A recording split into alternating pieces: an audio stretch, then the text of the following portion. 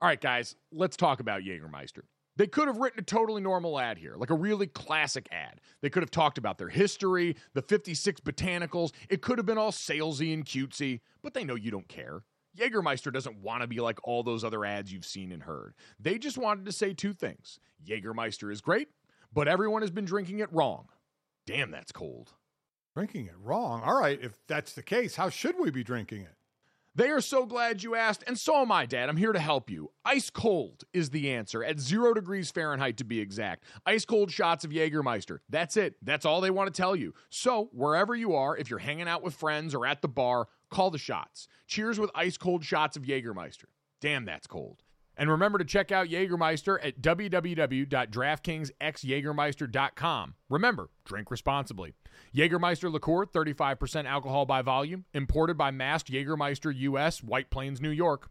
Lots of things go better together. Hockey, food, golf, peanut butter and jelly, Gojo and Golic, Taylor Swift and Travis Kelce. What? But if you really want to take things to the next level, drink some Labatt Blue Lights with your friends and live life to the power of we. Always enjoy responsibly. Beer, Labatt USA, Buffalo, New York. It's a beautiful morning.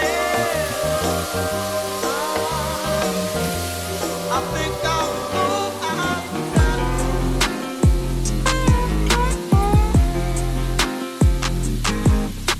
What's up, everybody? Welcome to Gojo with Mike Golic Jr. That is me. With me, as always, on a Wilder Wednesday, super producer Brandon Newman and Fox Sports' very own Charlotte Wilder. Friends, what's going on? Brandon's got a colorful shirt on. Everybody needs to go to the YouTube to see it. It's terry cloth and it's pink and it has yellow flowers on it. Charlotte, you've been listening to this podcast too much. Mike constantly goes to whatever I'm wearing to open up the podcast. I know. Charlotte, I know. You're right there. As the good Lord intended. As the good Lord intended, and a great plug to go and make sure, in addition to download, subscribing, rating, and reviewing, that you check out the YouTube channel. Brandon, is this a soft launch for your Super Bowl week wardrobe?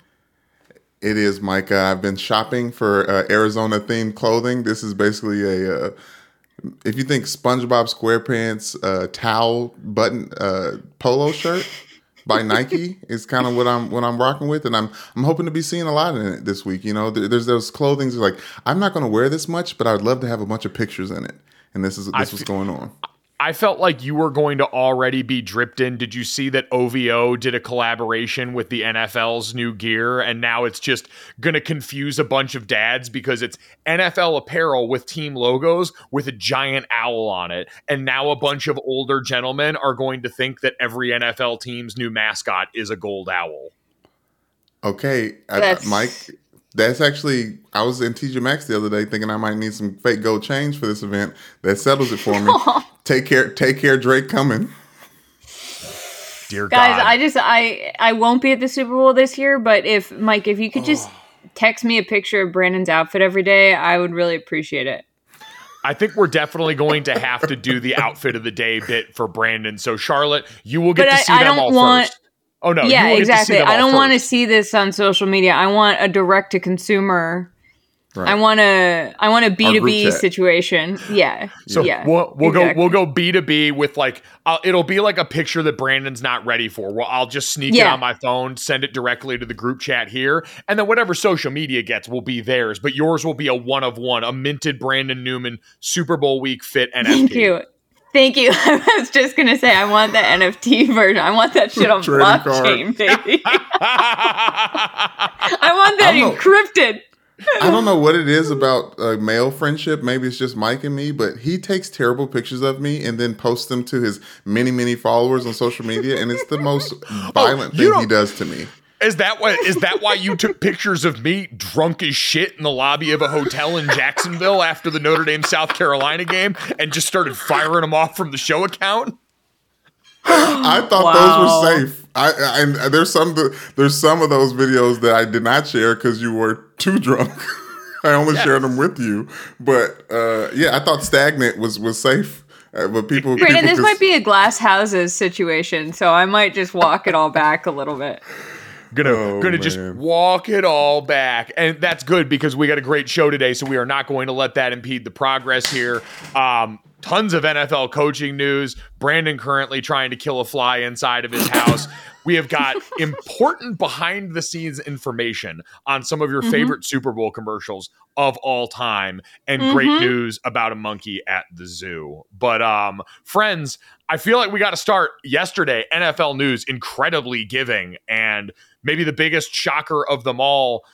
Former Saints head coach Sean Peyton traded to the Denver Broncos by the New Orleans Saints. It was announced courtesy of Adam Schefter and company because he had signed a contract extension in 2019 that went through 2024. The Saints had to, the Broncos had to give up a 2023 first round pick, the 29th overall pick, and their 2024 second rounder. And then the Saints 24 third rounder, also mixed up in that. So it's a whole kit and caboodle for him. And do we think this is enough to fix Russell Wilson? Because that's got to be what the bet is at this point. Denver continues to light first round draft picks on fire in the name of trying to figure out the situation. Well, it's something that confuses me a little bit about the situation is it's like, yeah, I know that, I'm sorry, I find it all very funny. I don't know why I'm laughing so hard. The funniest part about this was that Adam Schefter apparently said Sean Payton wearing an orange tie this past weekend on TV was not a coincidence. I didn't hear that part.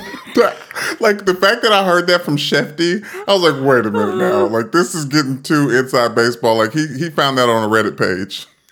Oh yeah, for sure. He's been in the depths of the dark web about like Broncos fandom. Here's the thing. Yes, a coach is very important, and I feel like anybody who's listened to me talk about sports for as long as I've been doing it, I'm a big on environment, big on leadership, big on the trickle down of vibe, if you will. That's how Reagan referred to trickle-down economics, actually. Nobody talks about it. It was actually trickle-down vibes, and that got twisted into neoconservatism. Anyway, so I do think that's very important, and you need a good leader, and you need someone who's, I think in this case, been there before, especially with Russ, but also you need, like, good players. So, because Sean Payton's not out there blocking for anybody. Like, he's not catching any passes. He's not, so I'm a little bit like, I know that it doesn't all come from the draft. That's not all how you build a team, but it certainly can't hurt if you have a defense that is outscoring your offense during the season. Yeah, that's certainly the issue. For part of last year, at one point, the Broncos had the number one scoring defense and the dead last scoring offense. So the disparity could not have been further apart. To your point, Charlotte, I'd be curious if the Broncos are done making big swings to that end and if there's other players that they may go at over the course of this time. But I guess for them, it's one of those things like, when there's a bunch of leaks on the side of a ship, you've probably got to try and plug the biggest one first. And the biggest one for them is the Russell Wilson problem. We saw this job. I mean, Ian Rappaport was reporting that as recently as yesterday, when they made this announcement, that the Broncos were still trying to hire DeMeco Ryans, who took the job with the Houston Texans. So if that's the process they've been going through, it does reek of, as we talked about, a little bit of desperation because of how bad the Russell Wilson situation got last year. So trying to say, well, Sean Payton once revived Drew Brees after a shoulder surgery after he was moved to New Orleans. Maybe he can do that with a healthy Russell Wilson who was just bad last year, is what seems like the thought process for a team who just doesn't have a lot of options. Yeah, but I feel like if anyone is going to save this sinking ship, it's Sean Payton. Like there's something about how he's won that feeds itself to a place that is popular, has a great fan base, has won in the past, but the big stars are lacking. There's definitely not a super team vibe. No, not at this point. No. Go ahead, Mike.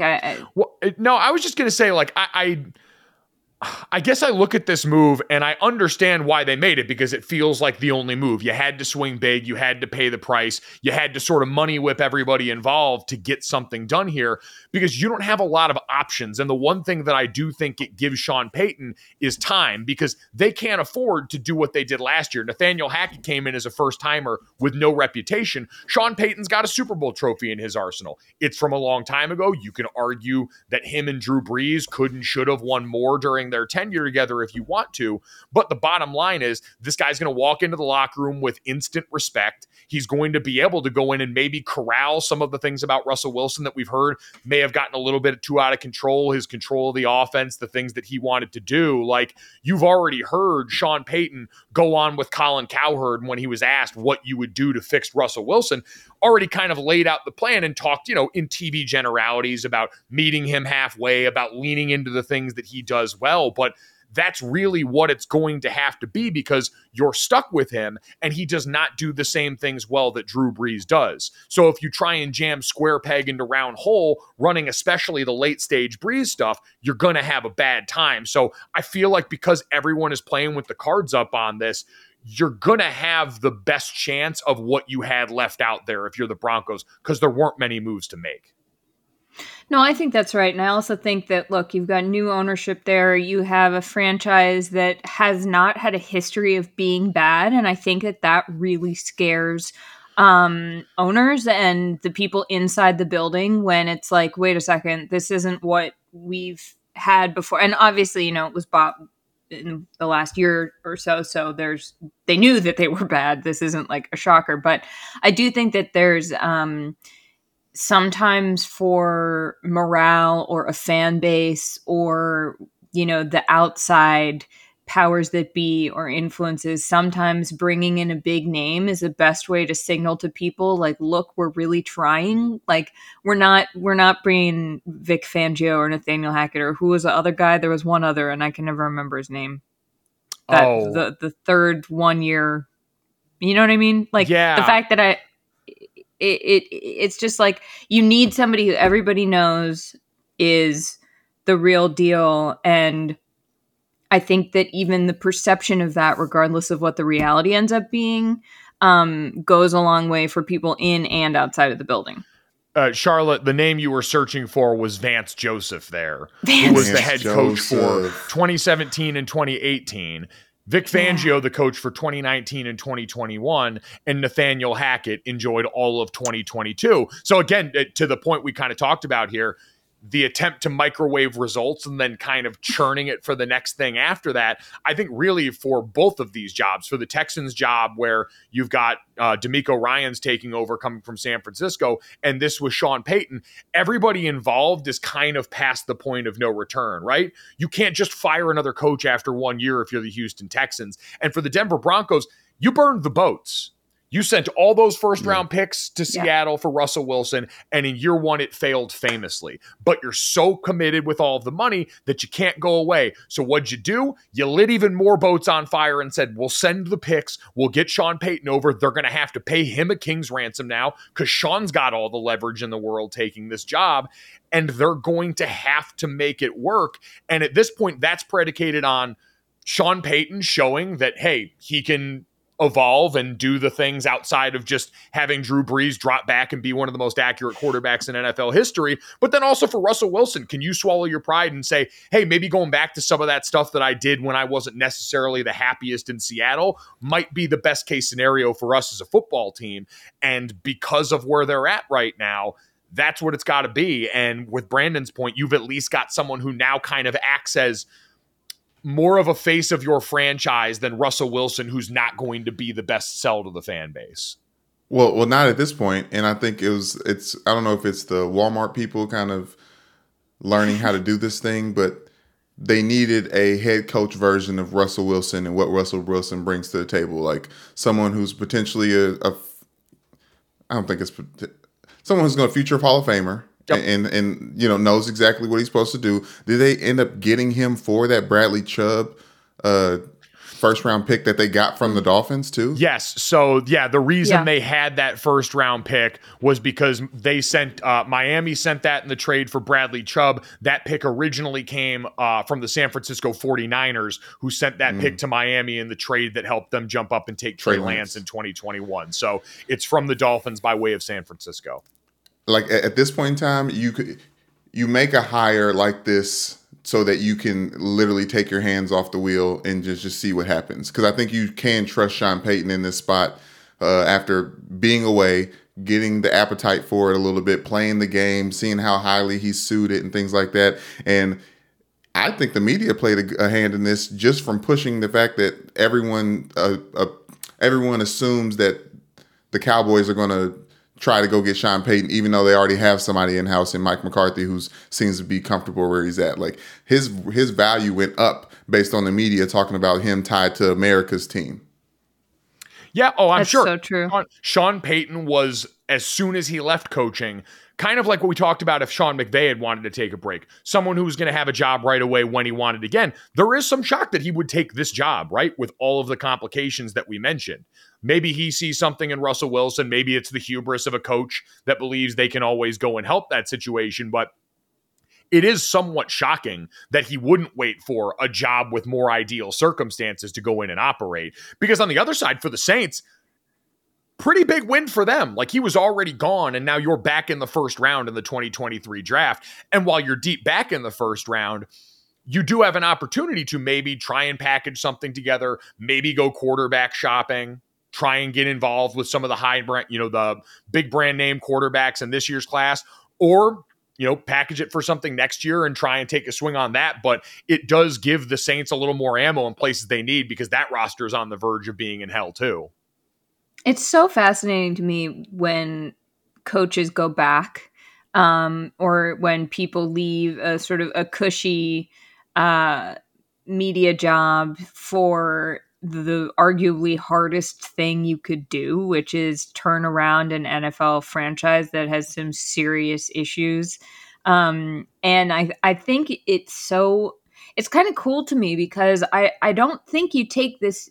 There's not much glory in this. There's way more chance of failure than there is success. And so to me, there's something actually very cool about Sean Payton taking this job because I think it's that mentality you have to have if you're a coach, which is that you're a little bit off your rocker and you love it in a way that I don't think people fully understand. You love it. Like it's almost an addiction. And I don't mean that with the negative connotations, although I'm sure that it absolutely is. It is. You're absolutely right.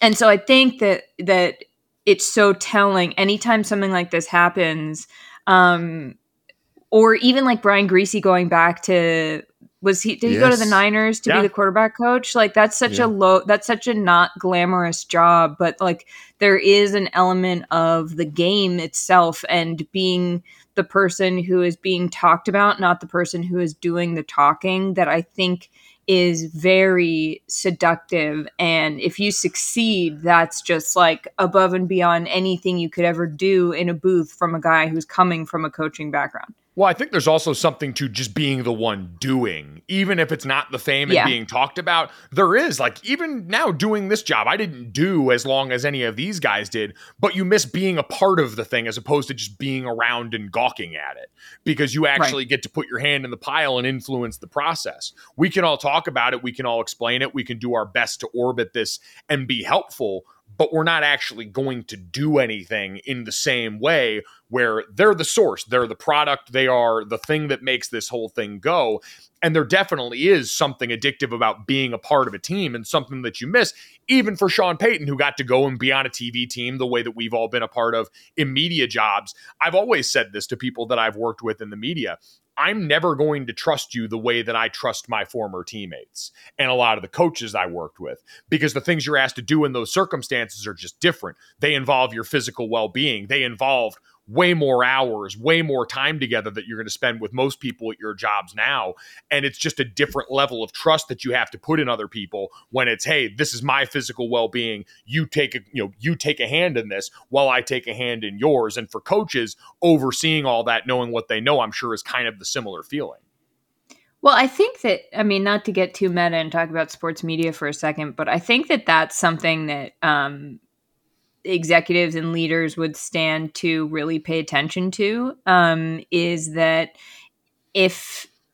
when the stakes are so high on a football field and you're a part of a team where you literally as the offense cannot do the job of the defense and the defense cannot do the job of the offense, which is sort of like, a producer talent or executive, it's a lot of similarities between it. And I think that one thing about this industry that the greatest success that I have had or that I have seen other people have has come when you treat it as a rising tide, when you treat it as like, you know what, there might not be physical stakes on the line, but like, if we want to, we can think of this as a high stakes situation where we're all going to try to work together and make this thing float.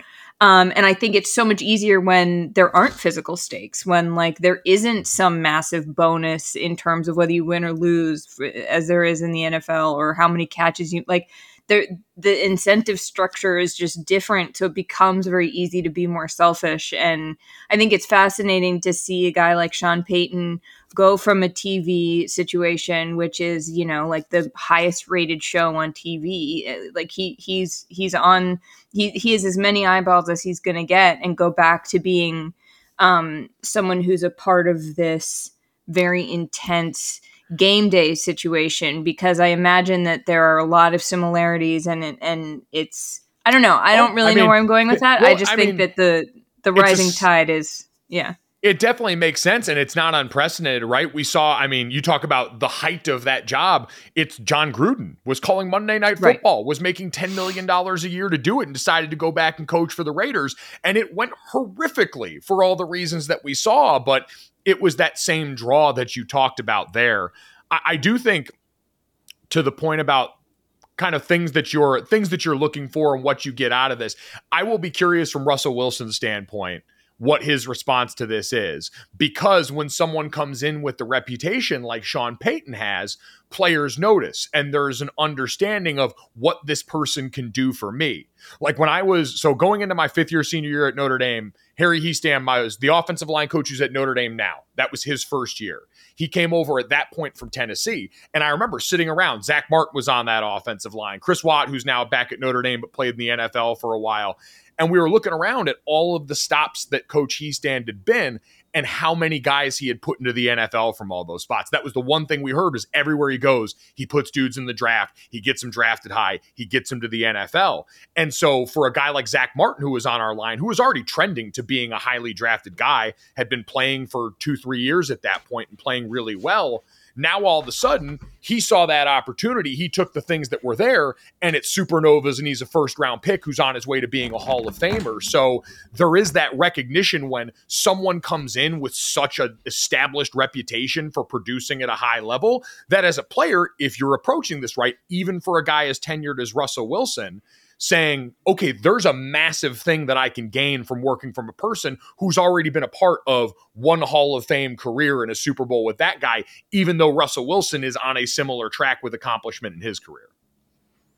Yeah, and the similarities there too with Drew Brees and Russell Wilson, and the success of left brain quarterbacks, if you will, and Sean Payton's ability to try to get the best out of them. And I don't know, in the process of getting courted that Sean Payton has been going through, you also got to come into that job rejuvenated, right? Like when you're in that process of looking for a job and you're getting a bunch of people who you respect, your peers, telling you what you can do with this team because of what you've done before. Like that's stuff that like Sean Payton just kind of rolls out of bed and just does because he's a football coach, right? Like the energy and the good juju, and shout out Charlotte, the vibes that come from just someone in a Mile High City too. I don't even know. It's probably all kinds of vibes, but the vibes that come off of just somebody just continue letting you know that this is what you can do. Like we trust in this whole situation, even with them looking at other coaches, because obviously that's a big part of it.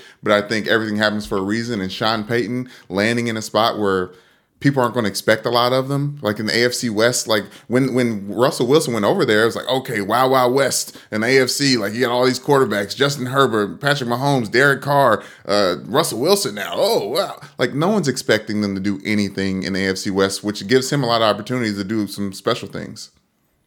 I wonder though, one thing that I think in a perfect world, that's how Russell Wilson approaches it. I wonder though, is there a world in which there's an ego of like arm's length to begin with? You know, like I think it depends on how it's just a fascinating situation, right? Because like and I'm not saying, I don't know Russell Wilson. I'm not saying this, like I'm not trying to speculate about his character or about how he would react to something like this. But I can see situations in which if you have the guy who was the big name and then you get another big name and like, now is the narrative going to be, if Russ is good, it's like, oh, Sean Payton fixed him. Like, is he going to want that? Or is it like there's some delicate political, you got to massage some of these messages and some of these narratives on when you're approaching the situation as a coach and as GMs and owners, like everybody in that building, there's like got to be an understanding of, okay, here's our plan. Here's how we're going in. Here's how we're going to deal with this from a psychological standpoint for the guy we're paying a lot of money. Especially coming off a year where he wasn't good. Like, there's a whole bunch of sports psychology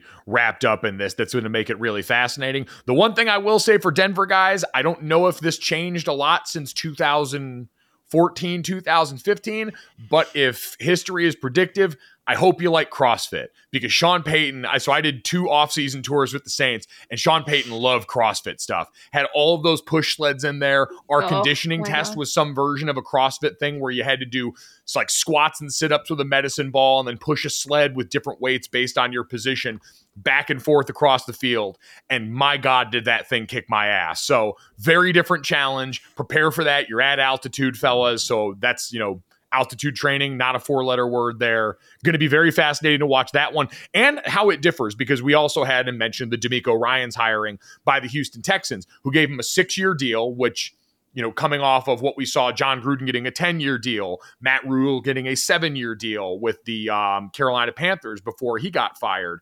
Kind of an admission that we think this thing might take a while. This one seems like one that everyone's universally excited about. The press tour for DeMeco Ryans recently, of all of the people from his past parts of his football life who love this guy, who rave about his leadership, how quickly he seemed tabbed to be the next guy as a head coach by Kyle Shanahan, who seems to have a knack and an eye for talent in that side of the football. And the fact that he's walking in, like, I don't have a lot of good things to say about the Texans organization. I enjoyed the way some people tried to frame this as the Texans, I believe, became the first franchise in NFL history to hire 3 black head coaches back to back to back. But they also fired 2 of them after 1 year. So you don't really get credit for that. Right. Yeah, I was going to say, the one thing about this is that we're about to find out how dumb the Texans are. We're going to find out just how, if that organization has any interest in rehabilitating itself, or if it really is just fairly rotten, because there's no way from a PR they can't fire DeMeco Ryans after 1 year. Like, no matter what happens, he could go, and how many, 17? 18? Yes. Yeah, now. 17. I mean, there's so many games. Sorry.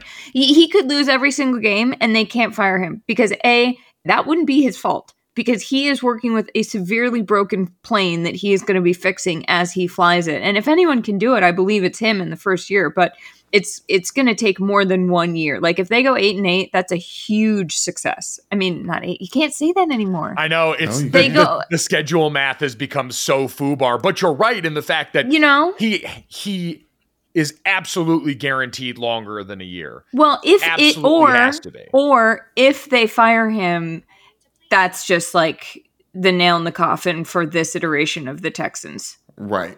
Yeah, well, because Nick Caserio, their GM, has now hired his 3rd head coach in his tenure, which almost never happens in the NFL without people being held accountable. So you're right. If it did happen, it would be a massive indictment on the organization. DeMeco Ryans would have another job tomorrow, and he's got 6 years worth of money that he would collect and got as protection, which is the most important part of when you're dealing with a franchise that's been traditionally FUBAR. Yeah, but that franchise getting a black eye, pun intended, is not really that big of a deal. It's kind of like when you have a clunker of a vehicle and you get into another fender bender, or you're driving around, you see a really banged up car. It's like, let me stay away from that person because they make some poor decisions, right? Coming from, now obviously the Texans aren't going to get any Black History Month quote with this, how many black head coaches they hired because of the amount that they fired, but with what's going on with Sean Payton, I'm looking at these contracts and these deals completely differently. Like, I don't know if they actually trust that he's going to be there 10 years and be successful. I think that they know that he'll be there for 5 years and be successful, and they can trade that for a draft pick if they end up firing him and moving him around. He has to go somewhere else. Like there's a longevity in investing in these minds behind these coaches as well. I would say this. I know other NFL owners did not like that Matt Rule contract, and a lot of them did not like the John Gruden contract because it messes up the market for them. So there is something to the length of those. But again, much like we talked about, the Broncos weren't in any position to really negotiate. Neither were the Texans. This guy played for your team, is excited about coming back to a place that has been a dumpster fire since the end of the Deshaun Watson tenure. And even during a lot of that, they were a 500 football team. Even having a guy that was a top 5 quarterback for all that time didn't net you a ton of high-end winning outside of some minimal playoff activity. So you're going to have that. For DeMeco Ryans, you've got one of the top 2 picks in the draft this year. You've got 3 first-rounders in the next 2 years. You've got young talent that showed up on this ball, Derek Stingley Jr., Damian Pierce on offense. There's things you can squint and become excited about. It's just to Charlotte's larger conversation about this organization and how ready they are holistically to support someone like this. I'm rooting for them. I mean, I think that there's been so much rot in that organization. And if you can get someone who can begin to turn it around from a football standpoint, maybe that, maybe those vibes trickle up, right? Who's to say? Like, I think if there's anyone who has I feel like this is honestly, we were talking last week about maybe ranking open head coaching positions. And like, I think the Texans were my last, probably.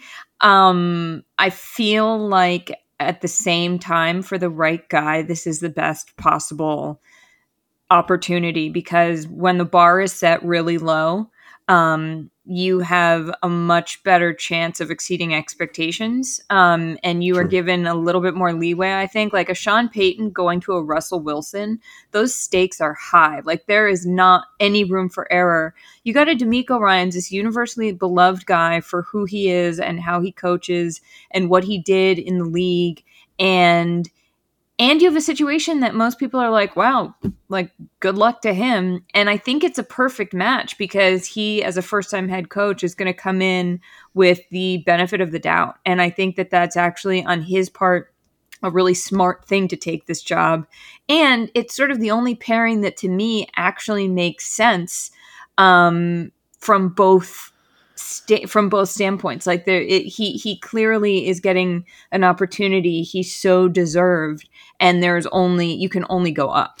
And he did it on a fast track too. Like he's been in coaching for 6 years. He came in, was defensive quality control for the Niners in 2017, worked up to linebackers coach, and then took over as coordinator when Rob Saleh left in 2021. So he's been a guy, and I think for a lot of people, focusing on the intangibles, the leadership quality. You've heard a lot of those things talked about that I think need to be more of the conversation when it comes to head coaching in the NFL.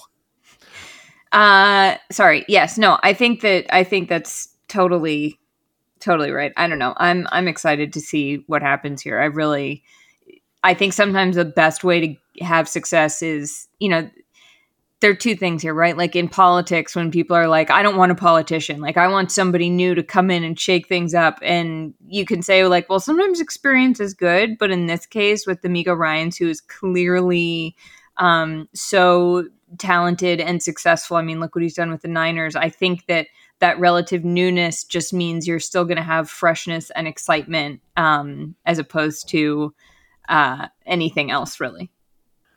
I think there's 2 other points that are interesting about the DeMeco Ryans thing to consider. Is one, the former player angle that we just saw work really well for the Detroit Lions, which puts the impetus on who you hire. So much of what happened up in Detroit with Dan Campbell was about him going out and hiring really good staff, a lot of former players, and then striking gold with Ben Johnson as his offensive coordinator.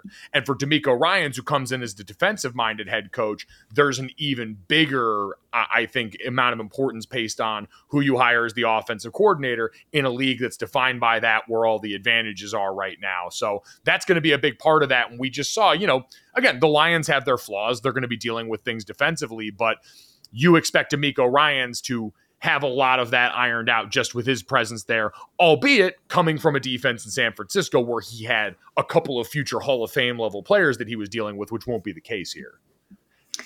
You think he's going to get Bill O'Brien? Oh, sorry. Oh, yeah. Oh, man. You guys steal all the good stuff up there. Do you know that he was the only Texans coach to be over 500? Amazing. To think about Like, all the ways we ever. think about that tenure. Ever. He was there for a long time, though. So He I was feel like it's like the Eli thing. 0.526. So He was there for it's 6 just years. barely- Yeah. Yeah, that's feel like that might be the longest Texans tenure at head coach. So like, there's just had more opportunity to win. It is amazing. He's the sixth. Like, you forget, like, they're an expansion franchise, so he's the sixth head coach in franchise history, and that's because he's the third in as many years. So it makes it very interesting. The other part I think that's interesting to consider from the 49ers standpoint, Kyle Shanahan getting him a little defensive coaching tree going. Now with Rob Saleh with the Jets and what you've got with Wow. DeMeco Ryans here, Saleh and them trending in the right direction, especially on the defensive side of the ball. And as a coach in the league, one of the most important things that you can do is make sure your specialty isn't the weak point of the team. So while Rob Saleh and them got to figure out the quarterback situation now, and apparently think Nathaniel Hackett luring over Aaron Rodgers will be the way to do that, defensively, they were monsters this last year. And so now for DeMeco Ryans in the Houston Texans land, it is just interesting to now look at who the 49ers go after next for the D coordinator job, because for all his great offensive prowess, apparently Kyle Shanahan then also knows very well, this is who's really good at stopping me and who vibes really well with the team. They might have a future in this whole head coaching thing. Yeah, but I think all roads lead back to Denver in a weird way, because this is what his dad did. Like, Mike Shanahan has one of the low-key, he's not one name with all the rest of them that has coaching trees, the Parcells, the Belichick. I mean, he's got all these young guys. Shanahan's coaching tree is better than Belichick's, arguably, results-wise. Yeah. No, I don't think that's a stretch at all, especially now that, because of that Washington stint, you get to add him in with all of these young guys in the Shanny McVay and Matt LaFleur group there. So it's very interesting to watch. Super excited for DeMeco Ryans. I think he's capable of doing a great job, and I hope that organization does the right things around him to make that so. Growing up playing sports, I learned really quickly that how you do the little things is how you're going to do everything. That's why coaches always harped on us about having our hand behind the line on sprints or picking up our locker, because that was going to directly translate to critical moments on the field, making sure we're lined up right, taking the right steps so we can go out there and execute and win ball games. Small actions can have big benefits, just like how taking care of your gut can support your entire body's health.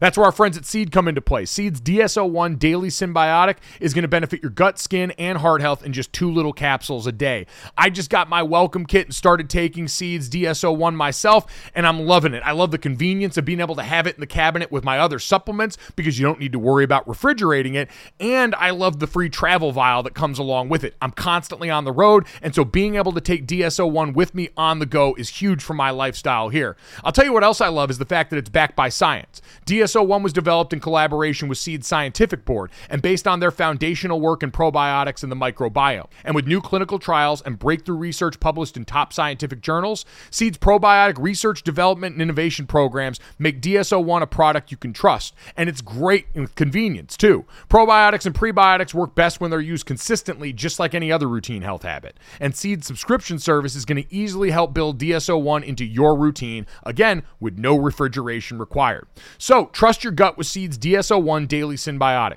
Go to seed.com/Gojo and use code 25Gojo to get 25% off your first month. That's 25% off your first month of Seed's DSO1 Daily Symbiotic at seed.com/Gojo, code 25Gojo. Guys, switching gears a little bit. As we get ready for Super Bowl week next week, we mentioned that Charlotte Wilder will unfortunately not be with us out at the Super Bowl, but we wanted to talk about something Super Bowl related because we had a revelation talking before the podcast. I love Super Bowl commercials, and I think that we kind of have already passed somewhat of a golden age of them, or they feel like they at least have less of an important place overall in the zeitgeist. And so I was talking about, top fives or something like that. And then Charlotte drops this bomb on us. So Charlotte, as we talked about on the podcast, newly engaged, and your husband soon to be actually works in this industry and also comes from a family that's done some big time things in this industry. So explain the connection here, because you now have inside background information on some of the greatest Super Bowl ads ever created.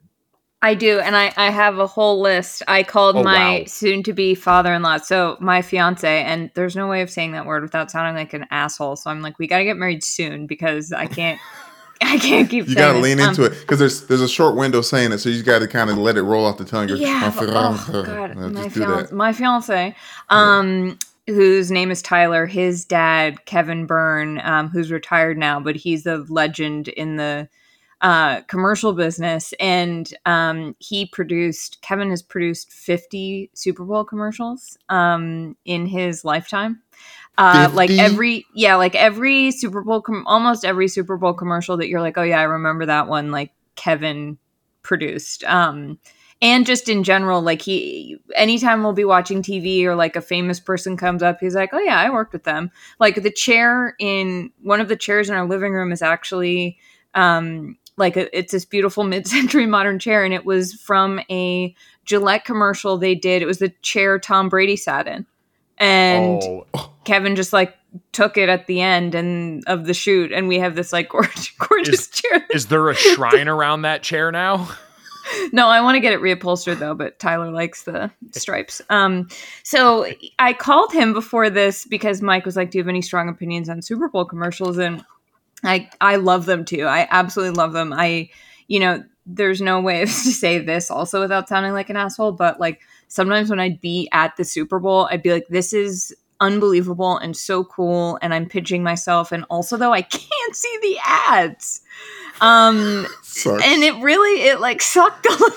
It's a huge part of the whole experience, or at least it used to be. And I hope that one day, I hope it will continue to be, but it used to be like you would never get up during the Super Bowl. It was like being Scott Hansen. Right. You couldn't go to the bathroom for that entire time.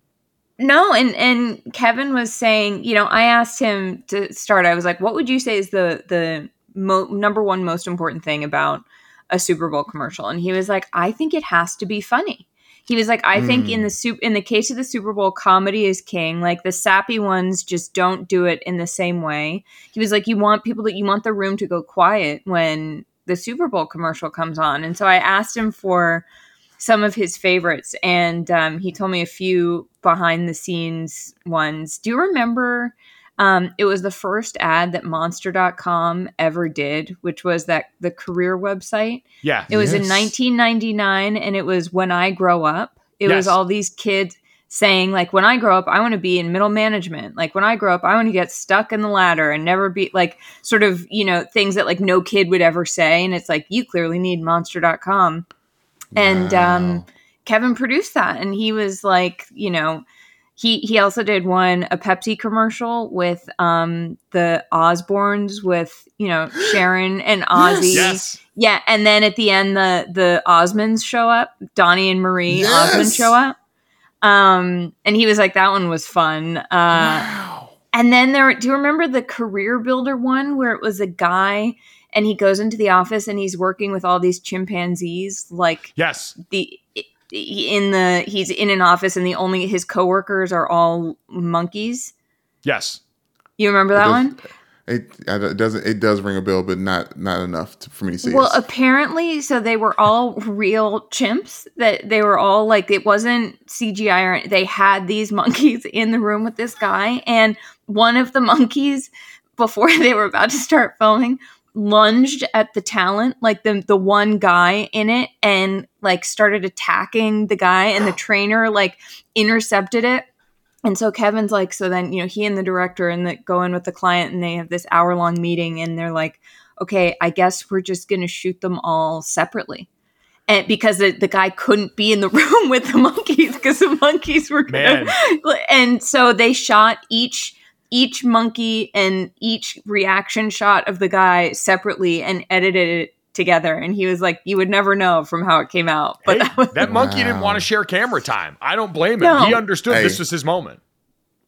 Before, this reminds me of Nope, because that was the animal trainers, the whole thing. That was a Nope commercial in the movie Nope. But I do want to say, for my chimpanzee friends out there, I don't know if you feel slighted by being referred to as monkeys. I know you're a chimp. And I know there's a difference, Sorry. but just, you know, Chimp. just if anyone was listening and felt triggered, I just wanted to throw that out there. I forget that sometimes, and then you know, like there are all these we're related to Exactly. chimps. I mean, Yeah. So we're My cousin. Exactly. There's no, that's then there was that's an amazing ad, and also a terrifying situation for anybody. But I'd imagine an actor especially is very not equipped to fight a monkey. So yeah, no, definitely not. And as a producer, it's just like absolute nightmare. I mean, Tyler, who is also he produces films and he does commercials, and it's like the most intense thing, and like the behind the scenes of how what seems like the most straightforward thing gets made. I mean, you're really making these short movies in like the span of 3 days, and you have a month to prep them, and it's the most intense thing. And then for a Super Bowl, and you have all this, insane amount of money on the line. But there were 2 more that he told me he really loved doing. There was one for Charles Schwab with Hank Aaron and Barry Bonds arguing Yes, about I like do the home remember run that. record. yes. And he was like, that one was super cool, and they were great to work with. And then there was one where it was for H&R Block with Willie Nelson. Oh And yeah. Willie had apparently the day before played a concert in Boston, so they just drove the tour bus down to New York where they were filming, and like parked in front of the production offices in Midtown. And Kevin and the director go up to the bus to say hi to. It's like 7 a.m, and the door opens, and just like so much pot smoke falls, like tumbles out of the butt. Kevin was like, I think we all got a contact high from that one. But it's just fun to see. Did they have an opportunity to actually get high with Willie Nelson? I don't think that was written into the schedule. But Yeah. Kevin goes, Willie was so cool. I was like, yeah, he seems incredible. I don't think it's any small feat or any coincidence that 2 guys universally seen as incredibly cool, both in their professional career in music and in their career in advertising, being Willie Nelson and Snoop Dogg, is an accident. Like, those dudes are just baked out of their gourd the entire time and walk into every situation as the coolest person in the room. And I bring up Snoop Dogg to remind everybody that one of my life's biggest regrets is not smoking weed with Snoop Dogg when he played a concert at Notre Dame in college, because I was afraid of getting randomly drug tested. I was in the room, he had the materials, and I chickened out on smoking because I was a dumb junior in college, afraid of losing the playing time I already wasn't getting to an actual random drug test, because it ain't like the NFL. These are actually random. I think that's an okay decision, Mike. Yeah, I mean, Maybe. I had my opportunity to, and I skipped it, Mike. It really wasn't that big of a deal. I was a part of that, getting Snoop Dogg to South Bend. You remember that, Mike? Oh yeah. You were? Yes, my wife's uncle worked out of South Bend, did a bunch of concerts, was just like that type of dude. Just a bunch of old people concerts, like B.B. King, Earth, Wind and Fire, Cheech and Chong, amazing. Journey, like all the Foreigner, all that type of stuff. So like concerts for me is what you're saying. Yes, exactly. Okay. So Target demo. he was in Alaska at a Hyatt, and he saw Snoop Dogg and his people come in, and then he calls Michelle and I, because I was with her, and he's like, hey, we just saw Snoop Dogg walk in the concert. Do you think Notre Dame students would be interested in him being at a concert? I was like, yes, go, run, grab that man, make it a thing, make it happen. He had a great first show, and he came back that next year. At that point in time, Skylar Diggins was kind of really popular, so he was like wearing the Skylar Diggins jersey, and it was like she was like getting called out by Chris Brown and Lil Wayne, things like that. So I'm glad everyone had fun there. I was actually working the door at that day, checking IDs. I had no idea what I was looking at because I'm really not good at math. So a lot of people were handing me their student IDs as they went into that bar for that concert. So shouts out to them. I'm glad everyone owes Brandon a debt of gratitude for making sure that Snoop Dogg came to Michiana's hottest nightclub back in the day. And Charlotte's in-laws for a lot of the favorite Super Bowl commercials you've ever seen. For what it's worth, my favorite Super Bowl commercial of all time is Reebok's office linebacker Terry Tate. For my money, I think it's the greatest Super Bowl commercial ever made. 2003, it has spawned a bunch of knockoffs since. I think most recently Cam Hayward did one of those for a spoof for the Steelers last year. It is... to me, undisputed, the king of content, a guy going around the offense berating employees and actually hitting them. Yes. All I'll say is, yeah. Oh, the one other thing is that Tyler's mom, who's an actor, was actually in a Super Bowl commercial for Visa, and they flew her to Italy for like 10 days. And it's a pretty wild, it's a sort of niche world, but no, you come from very Super Bowl commercial royalty. I was gonna say, yeah. you are like, now everyone watching Super Bowl halftime who's listened to this podcast can understand that Charlotte Wilder is a step closer to this process and is seen behind the curtain of one of the most cherished parts of the Super Bowl experience. So yeah, our kids are going to be the prince and princess of Super Bowl commercials. Oh, except only on one side, because my family is not involved. You've got to dress up your kid for his first Halloween eventually as the Puppy Monkey Baby ad for Mountain Dew Kickstarter from 2016. Do you remember that? Yeah. Oh, like it was yesterday. One of the most haunting images of all time. But if we talk about the Whopper, Puppy Monkey Baby was something everybody was mumbling for the next couple of weeks after that. Do you guys, was the Cadbury in the air tonight with the gorilla, was that a Super Bowl commercial or not? I don't know. There's some famous ad campaigns like that. Like I was thinking of the the Twins. I forget which beer company it was, but I Love Football on TV, shots of Gina Lee, hanging with my friends. Like I don't think that was a Super Bowl commercial. Yeah, but some iconic ad campaigns I just try and shoehorn into the Super Bowl. Yeah, like I was trying to prepare for this, and I was looking up that was a Super Bowl commercial. Well, originally the first WhatsApp commercial was a Monday Night Football reveal, and I think the Super Bowl ones were like when the animals start doing it, like the animal personification. Like I think that's the stuff that really hit, and everyone's like, okay, that's it. But my number one Super Bowl commercial, I have to say. And it was one of those that like you remember it, but you don't remember what they were selling, right? Because that wasn't the important part. The Volkswagen Jamaican accent commercial of 2013.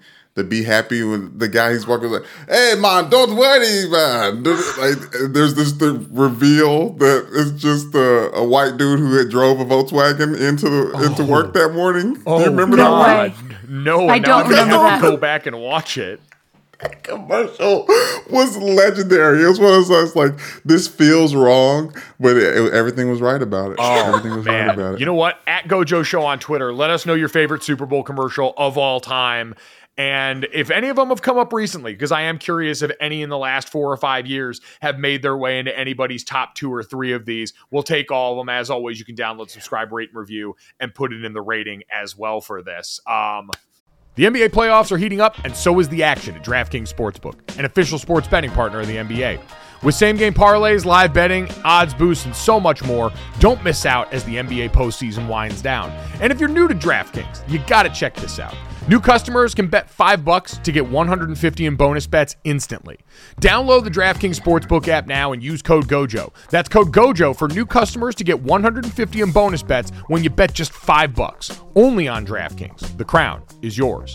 Gambling problem? Call 1-800-GAMBLER. Or in West Virginia, visit www.1800gambler.net. In New York, call 877-8-HOPE-NY or text HOPE-NY. That's 467-369. In Connecticut, help is available for problem gambling. Call 888-789-7777 or visit ccpg.org. Please play responsibly. On behalf of Boot Hill Casino and Resort in Kansas, 21 plus, age varies by jurisdiction, void in Ontario, bonus bets expire 168 hours after issuance. See dkng.co/bball for eligibility and deposit restrictions, terms, and responsible gaming resources. Commercials and Puppy Monkey Baby business aside, time to ask the question. Brandon, do you know what time it is? What? It's really time for that? Oh, it is. It's sort of always time for that. I know, but this is I'm a little bit more involved today. Let me just get to it because it's going to move fast. Okay.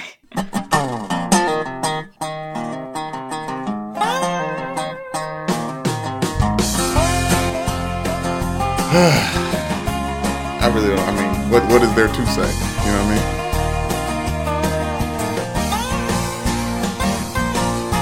Becky was a beauty from South Alabama. Her daddy had a heart like a 9-pound hammer. Think he even did a little time in the slammer. This, that, and the third. Snuck out one night and met me by the front gate. Her daddy came out waving that 12 gauge. We tore out the drive, he tempered my tailgate. This, that, and the third. Oh, I knew there'd be hell to pay, but that crossed my mind a little too late. Cause I was thinking about a little white tank top sitting right there in the middle by me. I was thinking about a long kiss, man, just gotta get going where the night might lead. Oh, I know what I was feeling, but this, that, and the third. Hell yeah. Man. Brandon Wow. Newman on top of his Wow. shit today. And if you loved it, make sure you download, subscribe, rate, and review, and tell him how much you loved it. Brandon, you also sang that more beautifully than the song normally commands. Like, normally that's more of like a talk singing song, and you gave it a little bit of extra love there that was appreciated. So great job, man. You did. You put some juice into that one. I have to say, something that I don't know if people know about me is that I know every word to every top 100 country song from like 1985 to like 2008. Surely. Like, I'm dead serious. Like, you could play me, pick a random song from like the 90s 2000s country playlist on Spotify, and I probably know every single word. Honestly, like, don't take the girl. Like, you know what, Charlotte? You made a mistake saying this out loud on the podcast, because now the next time we have you on, it's going to be Charlotte karaoke. Please try me. Also, I think I really do know every single word to every single Dixie Chick song. Sorry, the Chicks. Rebrand. I don't know. I think it was, like the Kazaa years or like the LimeWire years where like Yes. I basically all I listened to was country and rap, and so but then like classic rock. I mean, it like I was really into the genres, and then of course Garden State comes out and I get really into like every indie bit. So I have like the wealth of lyrics in my head up until like 2009, and then I just don't know the words to anything. It's that time in your formative years when your brain's still soft enough to accept all of that. And at that point, so much of it was on repeat because that was the way that top 40s radio worked. So I think we all got that stuff beat into our head at that age more. It's why I remember so many like Akon and Random Plies lyrics and shit from the early 2010 or the early 2000s and aughts. Sorry, yeah. No, what I was going to say to that, I didn't realize Dierks Bentley, What Was I Thinking, was with my first country song that I came obsessed with. And like that kind of started, it was a gateway drug. So I was like, oh, they rapping over there? Like, I didn't know they was rapping during the country songs. Like and that Dixie Chick, Goodbye Earl or whatever that song was. I was like a lot of them actually spitting. So no, they are. It's really the heat on some of those lyrics. Also, sometimes I'm like, I don't understand why I can't remember how to do long division, but like I know every word to Heads, Carolina, Tails, California by Joe D. Messina. Like, why do I know that? Like, I can't figure out how to do a tip, but I can sing you Jason Aldean's like the song about the water tower. That it's like, what is wrong with me? I need someone to make a meme of Charlotte looking at a phone with one of these songs on it and the thought bubble saying, "These MFers spitting." Because that's all I could think of now that Brandon has said that. So Charlotte karaoke coming to a podcast near you. In the meantime, we finish off with this, that, and the third. 3 quick stories to end the day and get you guys out of here on a good note. Brandon, this one's for you. Tyler Huntley has been named to the Pro Bowl as an alternate. Tyler Huntley, who threw two touchdown passes against 3 interceptions this season, is alternate in the Pro Bowl after 4 other quarterbacks called out injured in this game. Brandon, I don't know what to make of it. This is a Pro Bowl in Vegas where there's not an actual game. It's a bunch of events. It's kind of a nice hang for all these guys. But the fact that a quarterback who threw, I think, at or under 100 passes this season is in the game is insane. Our backup, baby. I mean, Lamar Jackson and Tyler Huntley, both deemed worthy of Pro Bowl status. It honestly shows how big of a joke it is. But hey, we're all laughing at this point in time in the season, and I'm here to take it because no one's gonna look back on the history books and be like, oh, is that when it became a flag football game? Is that when it becomes just like a skills challenge? Like, no, everybody's like, hey, Tyler Huntley, the backup quarterback for the Ravens in 2022-2023 season, ended up making a Pro Bowl. That's what I'm saying. Like, honestly, love that for him because to your point, it's going to go on his Wikipedia page and his NFL bio, and nobody's going to give a shit how he got there. So go off, Tyler Huntley. I didn't know people started calling you Snoop, but I respect that too, and the fact that you're a Pro Bowler. Look, he looked good sometimes out there, guys. Like in the moments when he wasn't throwing interceptions, he looked pretty good. So, or diving over the end zone and getting punched out so that or getting completely rejected from Yeah. Yep. 3 yards out. But when he wasn't doing that, he looked good. And you know what? I bet he is going to whoop some ass in the dodgeball game that goes on at the Pro Bowl. So very excited for him in that opportunity there and to see what the Pro Bowl's got to offer this weekend. If nothing else, they get a trip to Vegas and they don't have to hit each other. And that's awesome. And I love that really for those nice. guys. Sound the trumpets, it's horse racing time. So saddle up for the action with DK Horse, an official DraftKings affiliate. Right now, new customers who download the DK Horse app can get a 100% deposit bonus up to $250. Just deposit $25 or more and complete the playthrough requirement. Wager on your favorite horses, then watch the races live right in the app. Download the DK Horse app now. New customers get a 100% deposit bonus up to $250 when they opt in with code GOLIT. Only on the DK Horse app. Gambling problem? Call 1-800-GAMBLER. 18 plus, 21 plus in certain states to open or access an account and resident of a state where DK Horse is available. Eligibility restrictions apply. Void where prohibited. One per new customer. Match calculated on first deposit up to a maximum of $250. Deposit requires 2-time playthrough of settled wager within 168 hours. Bonus released in $25 increments. Deposit and eligibility restrictions apply. See terms at dkhorse.com. What I'm not sure I love is that. So I saw this article in Vice about a computer-generated AI endless loop television show of essentially spoofing Seinfeld. It was, as Seinfeld famously, a show about nothing. This was something about nothing for eternity. They fed a bunch of different machine learning things into this algorithm and created a much lower bit version of the show that just loops forever. Now, it's imperfect. They fuck up dialogue a bunch of times, but their creators said, as generative media gets better, we have this notion that at any point you're going to be able to turn on whatever future equivalent of Netflix is and watch a show perpetually, nonstop, as much as you want. You don't have just 7 seasons of a show. You have 700 or infinite seasons of a show that has fresh content whenever you want it. And so that became one of our grounding pillars. Our grounding principle was, can we create a show that can generate entertaining content forever? Because that's truly where we see the future merging towards. Our goal with the next generation of shows is to actually trade a show that is Netflix level quality. My question to you guys, does anyone want a show that lasts forever, or am I just old? Do you remember last week when I said the only thing scarier than dying is living forever?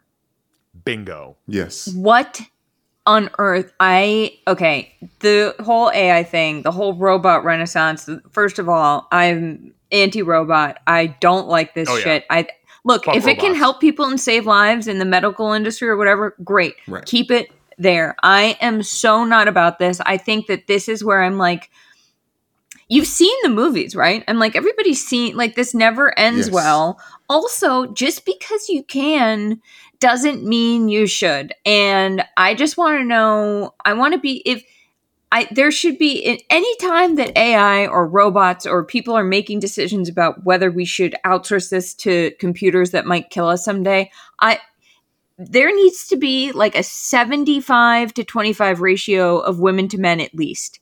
And if the women are like, yes, good idea, let's go for it, then I'll be like, okay, I'll consider it. But I guarantee you that if they had like stacks of women in these rooms, people would be like, not sure.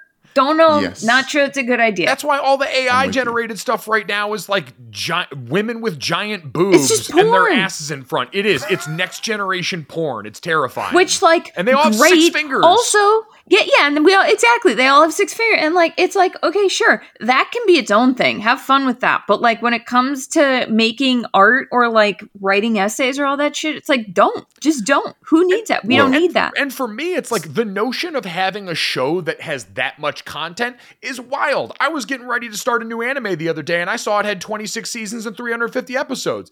And I'm like, there's no way. And those are 20-minute episodes. I'm not going to be able to do all that, let alone a show that literally exists forever. Endings are important.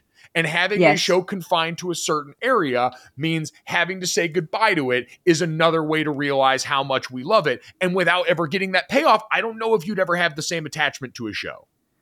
I hear what you guys are saying, but it is positioned and titled correctly. The show's called Nothing Forever. Right? Like, I think that's essentially what it's going to be. Like, you see I just saw the clip of it on TikTok. It looks like trash. Like, it would be something that's just like literally on in the background for kids. But the magic of television writing is extending it's like having a crescendo, a climax, but then you end it and there's something else on the other end. So it's kind of, it matches up with that, Mike, before you go to your point, but it is a little scary because us as creatives, when robots were starting to take over and like take away line jobs for manufacturing vehicles at Ford and X, Y, and Z. So, okay, but now they're coming for our shit where like, there's AI, like all these layoffs for these tech companies that happened recently. There's people investing in AI software that just makes articles for you because it's literally just someone to read. Like, how many people are reading who wrote the article right now anymore? Like, this is gearing for the future, and that's why it's coming for our jobs, and that's why we should be a little bit pissed. And you know what? You know who's saying, aha, I told you so now? Major League Baseball umpires. Y'all talked all that shit for years about wanting robot umps, and now they're coming for everybody else. So I'm sure Major League Baseball umpires feel a little bit better about this entire situation now because, hey, now it's not just us. Brandon, you hit on the one thing, though, the one place that I think you could actually weaponize this for good, kids shows. Because kids don't care about the plot and anything like that. They just need something on to entertain them. So if you've got a perpetually AI-generated digital kid show that you can run on a loop and help parents out, that seems like a win. I don't know. As someone who got most of my knowledge of classic literature from Wishbone, I think I was pretty invested in the content.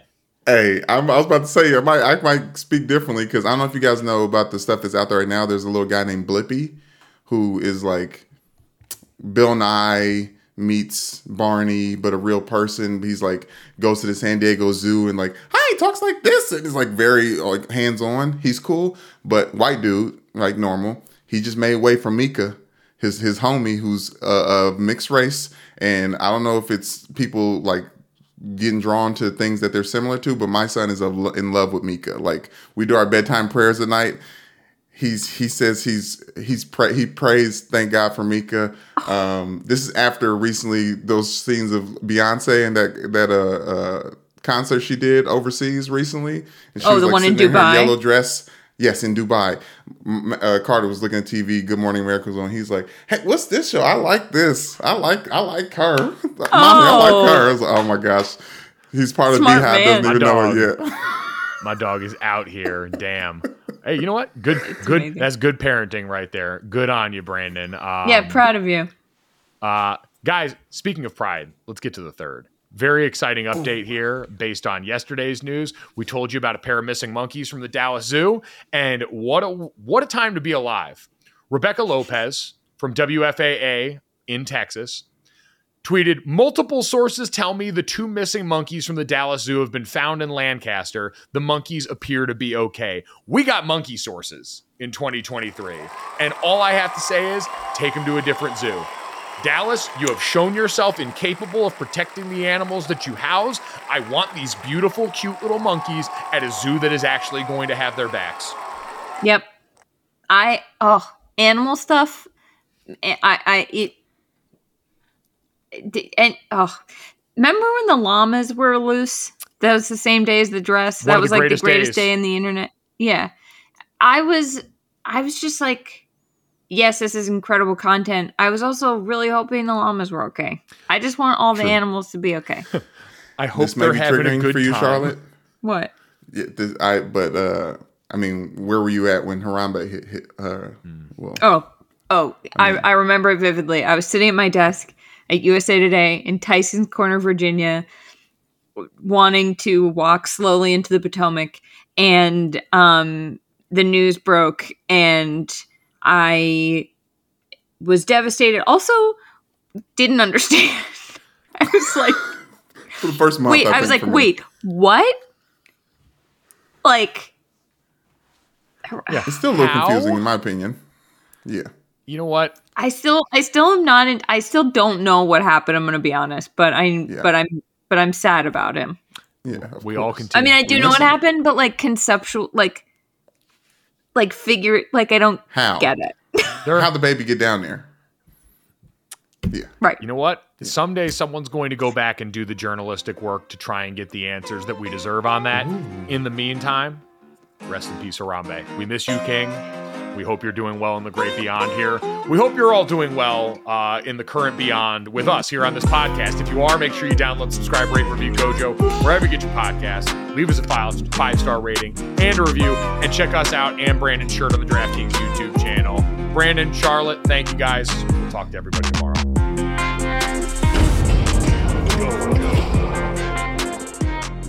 Boom. Money in the bank.